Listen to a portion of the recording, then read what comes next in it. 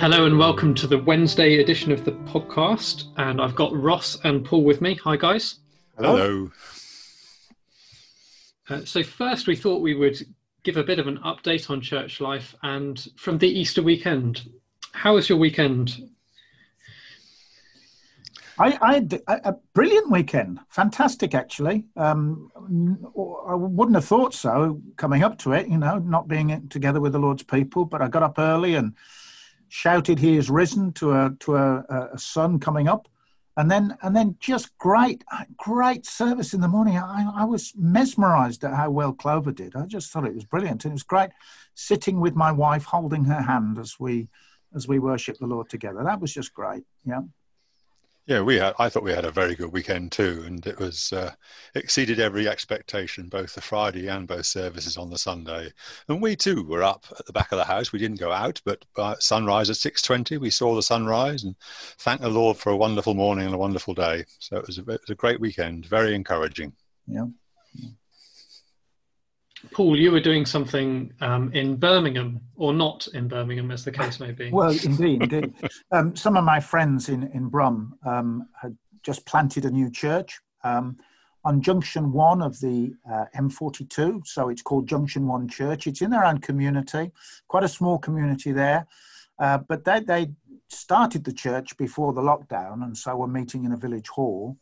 And had managed to get contact with a lot of people in their community, including lots of people who are unchurched and just interested. And so they asked me to give their Easter message. I did it via Zoom, which was an interesting experience. So we recorded on Friday, and then they put it out on Sunday. And they told me that they'd had, about 40, 50 people, most of whom were unknown to them.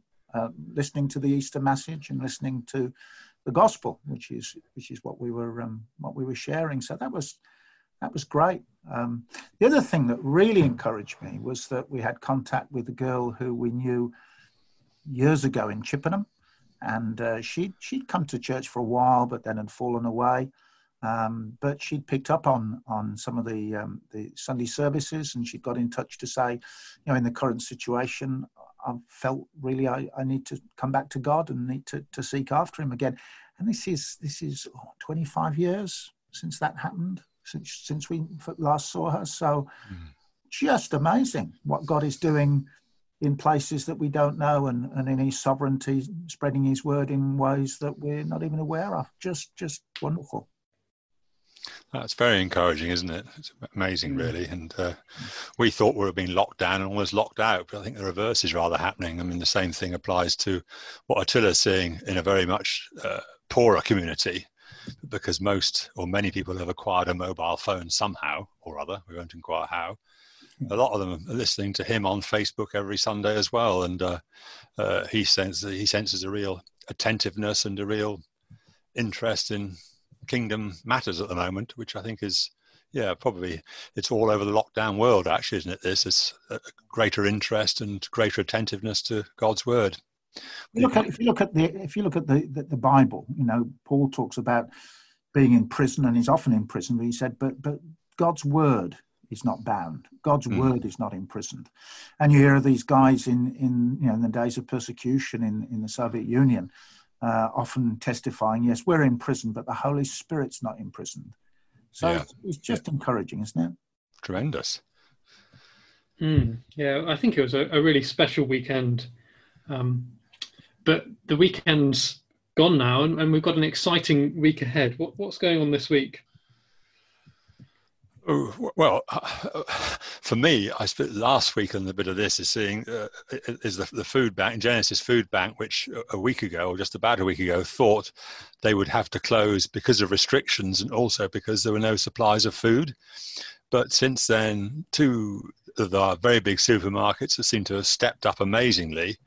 And I was down at church this morning, and the hall and most of the foyer has got crates and crates and crates and crates of food in there. Oh, and they took 500 litres of milk from Frampton's this morning as well. So some people are being amazingly generous, and now they're packing and distributing, and British Gas engineers are going to distribute as well voluntarily. So that just is another, wonderful thing, really. And so that's all settling down now. For me, in terms of excitement this week, I suppose, what have we got? Home group tomorrow evening and an elders meeting on Thursday are the things I'm looking at now as well. Other than also just trying to keep up with all that's going on in the church in general, which seems to be continuing to grow, which is really encouraging. Adam was sharing with us on Monday that this week's a big week for the international work, as well as their cafe and Bible study, which have gone online onto Zoom. They're planning to do their weekend away, albeit in a slightly changed format on Zoom this weekend. So that's I guess a big opportunity for them. Some people perhaps even joining them for that weekend from all over the world. So another opportunity there, something we can be praying amazing, for. isn't it? Yeah. Good. I think also another thing that's encouraged me is just hearing about how so many, I think, not everybody perhaps yet, but so many people are able to access what's going on in church by going online, really. I think most home groups are meeting, and it's not just the young who are participating. I know that in our groups we have some older citizens, but they're accessing every week, and I think most home groups are meeting every week. And I think age is no barrier to those joining in and participating, which is really encouraging too, because I tend to think of technology as being a young person's thing, but once you get your head around it, anybody of any age can participate in home group as well as students in their international work. So that's another great encouragement. And I guess as well, there's all of the youth groups going online week by week. All the teenage ones, both Friday and Sunday teenage ones are doing that. And of course, Sunday school we've seen, haven't we, and stuff for them. And we hear that Lighthouse may be starting to, broadcast shortly, I think, but I haven't heard that officially. I think that's what we've heard, which is great. Yeah. Perhaps all we need now is Coffee Plus to do it, but you may want to cut that bit out, Tom. I don't know. We'll see. This morning, we met as a staff team, and Paul, you shared really helpfully from John 10. Do you want to share that more widely now? Yeah, why not? I think I've said when I've been preaching that I take my exercise very early in the morning. So I get up about 5 and have my quiet time till 6, and then go for a walk after that. And I can kind of mix some sort of exercise, but also some prayer. And it's just amazing that time in the morning, and particularly this time of year. And especially since it's so quiet, nature is coming out of the shadows. So this morning, up towards the university, walking around the back ways there, I saw a deer. And if you walk down by the fields, they're just full of sheep and lambs and life coming into its own, as it were. In my quiet times at the moment, I'm going through John's Gospel. And this morning I was reading from John chapter 10 and the Good Shepherd. So thinking of the sheep frolicking in the fields, it's a picture of peace and life and security. And that's the picture that Jesus uses to describe his relationship with us. Let me read from John 10 and verse 9. I am the gate. Whoever enters through me will be saved. They will come in and go out and find pasture. The thief comes only to steal and kill and destroy. I have come that you might have life and have it to the full. In the translation I was reading this morning, it said that you might have life and you might have it abundantly. It's a wonderful word, isn't it? Abundant life. Life as it ought to be. Life in every true dimension. Fullness of life. Now, when people talk about abundance, they usually think in terms of health and wealth and prosperity, the kind of things you see in the glossy magazines, the things that are advertised in the Times magazine on a Saturday. You can buy a pair of shoes for a grand or a coat for £2,000, something like that.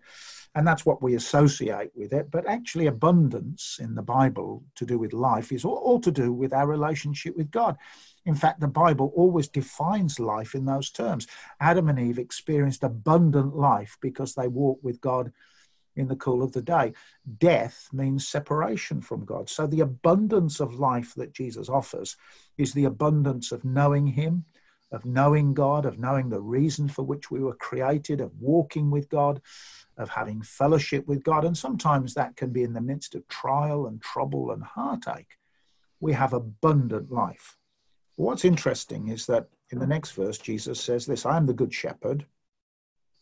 The good shepherd lays down his life for the sheep. We get that abundant life because he gave up his perfect life.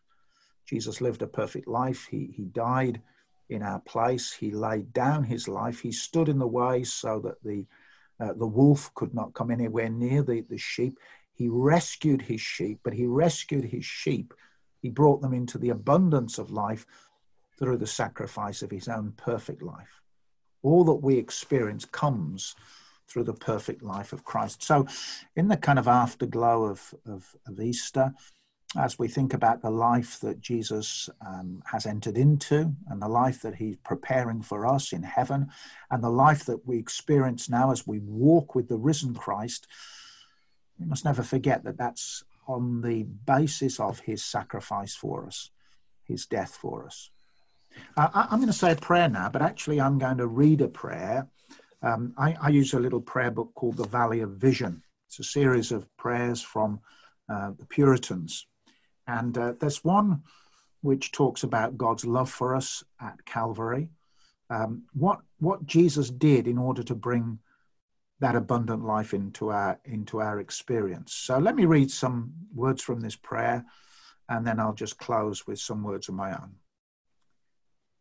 Father, we thank you that Christ was all anguish, that I might be all joy. He was cast off, that I might be brought in. He was trodden down as an enemy, that I might be welcomed as a friend. He surrendered to hell's worst, that I might attain heaven's best. He was stripped, that I might be clothed. He was wounded, that I might be healed. He was thirsty, that I might drink. He was tormented, that I might be comforted. He was made a shame, that I might inherit glory. He entered into darkness, that I might have eternal light. My Saviour wept all tears, that mine might be wiped away. He groaned, that I might have endless song. He endured all pain, that I may have unfading joy. He bore a thorny crown, that I might have a golden diadem. He bowed his head, that I might uplift mine. He experienced reproach, that I might receive welcome. He closed his eyes in death, that I might gaze on unclouded brightness. He expired, that I might live forever. Father, we thank you for the gift of Jesus to be our Saviour. We thank you that he is our good shepherd, that he brings us into fullness and abundance of life. But we thank you that that was at the cost of his own life, his own perfect life. Our abundance is through his sacrifice. Father, help us even in these days when things around us are testing, where our circumstances are not easy. Help us in these days to rejoice in the fullness of life that we have and know in the Lord Jesus. We ask it in his name. Amen. Amen. Amen. Thanks for joining us, Ross and Paul. You're very welcome. Nice to be here again. Yeah, good to be here.